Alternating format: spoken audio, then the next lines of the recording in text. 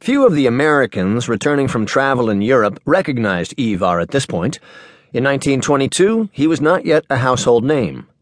But everyone would have seen him hasten aboard at the last minute. He rushed through the reception line, carrying an elegant cane and a dispatch case stuffed with papers. Once aboard, he scanned the crowd, headed for the largest group of unattached women he could find, and introduced himself with a bow. When he opened his mouth to speak, it was clear that this was no mere mafia don. He spoke in beautifully constructed paragraphs, the sentences forming patterns like the parallel zigzags and hooks embroidered in the medieval Viking tapestries that had become so popular in his native Sweden. Did they know Berengaria was christened after the wife of Richard the Lionheart? Ivar's eyes twinkled as he remarked that the name was apt, was it not? He turned from group to group, working the crowd, posing questions like an inquisitive teenage boy, and then answering himself with the sagacity and life experience of a man twice his age. Would this trip be safe? Of course, Berengaria was 5,000 tons heavier than Titanic, with a stronger, safer hull and redesigned bulkheads that were high and watertight. New maritime rules enacted after Titanic sank a decade earlier mandated that every cruise ship carry stacks of lifeboats. Wireless communications were now flawless.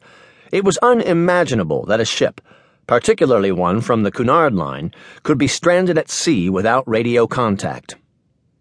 What about the first-class cabins? Yes, they were all stunning, all 714 of them, resembling rooms in a fine German home, with covered verandas stocked with live greenery. Those 3 towering funnels? Surprisingly, one was a dummy, just for show, or as Ivar might have preferred to put it, for aesthetic balance. The clean air on deck? The ship's 2 working funnels were technological marvels. Did they know Berengaria was the first luxury liner to burn oil instead of coal? Although Ivar dominated every conversation, he did so with a modest, almost self-deprecating air. He seemed apologetic, even embarrassed that he knew all these things. As he moved among the passengers, he left them feeling that they, not he, had been asking all the questions. Even as Ivar held forth, they wanted him to say more, not less. Ivar interlaced snippets about art, architecture, film, and travel, and crisscrossed topics from the Dutch masters to Dreiser, to winter gardens, to the stunning teenage actress he had just discovered in Stockholm.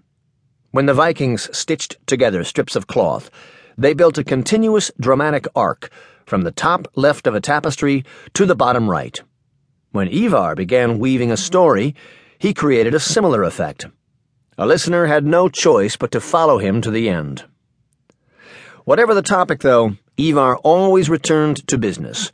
He might quote a stanza of poetry or an excerpt from a political speech in one of 5 languages he spoke fluently, but invariably he would next mention how it brought to mind a passage from a quarterly corporate report he recently had read, or an announcement by a leading firm.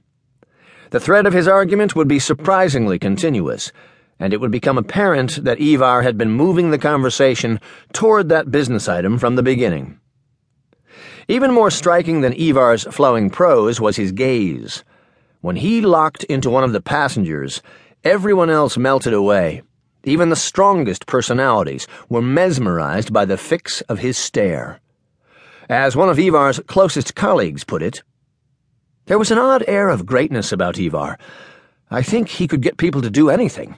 They fell for him. They couldn't resist his peculiar charm and magnetism.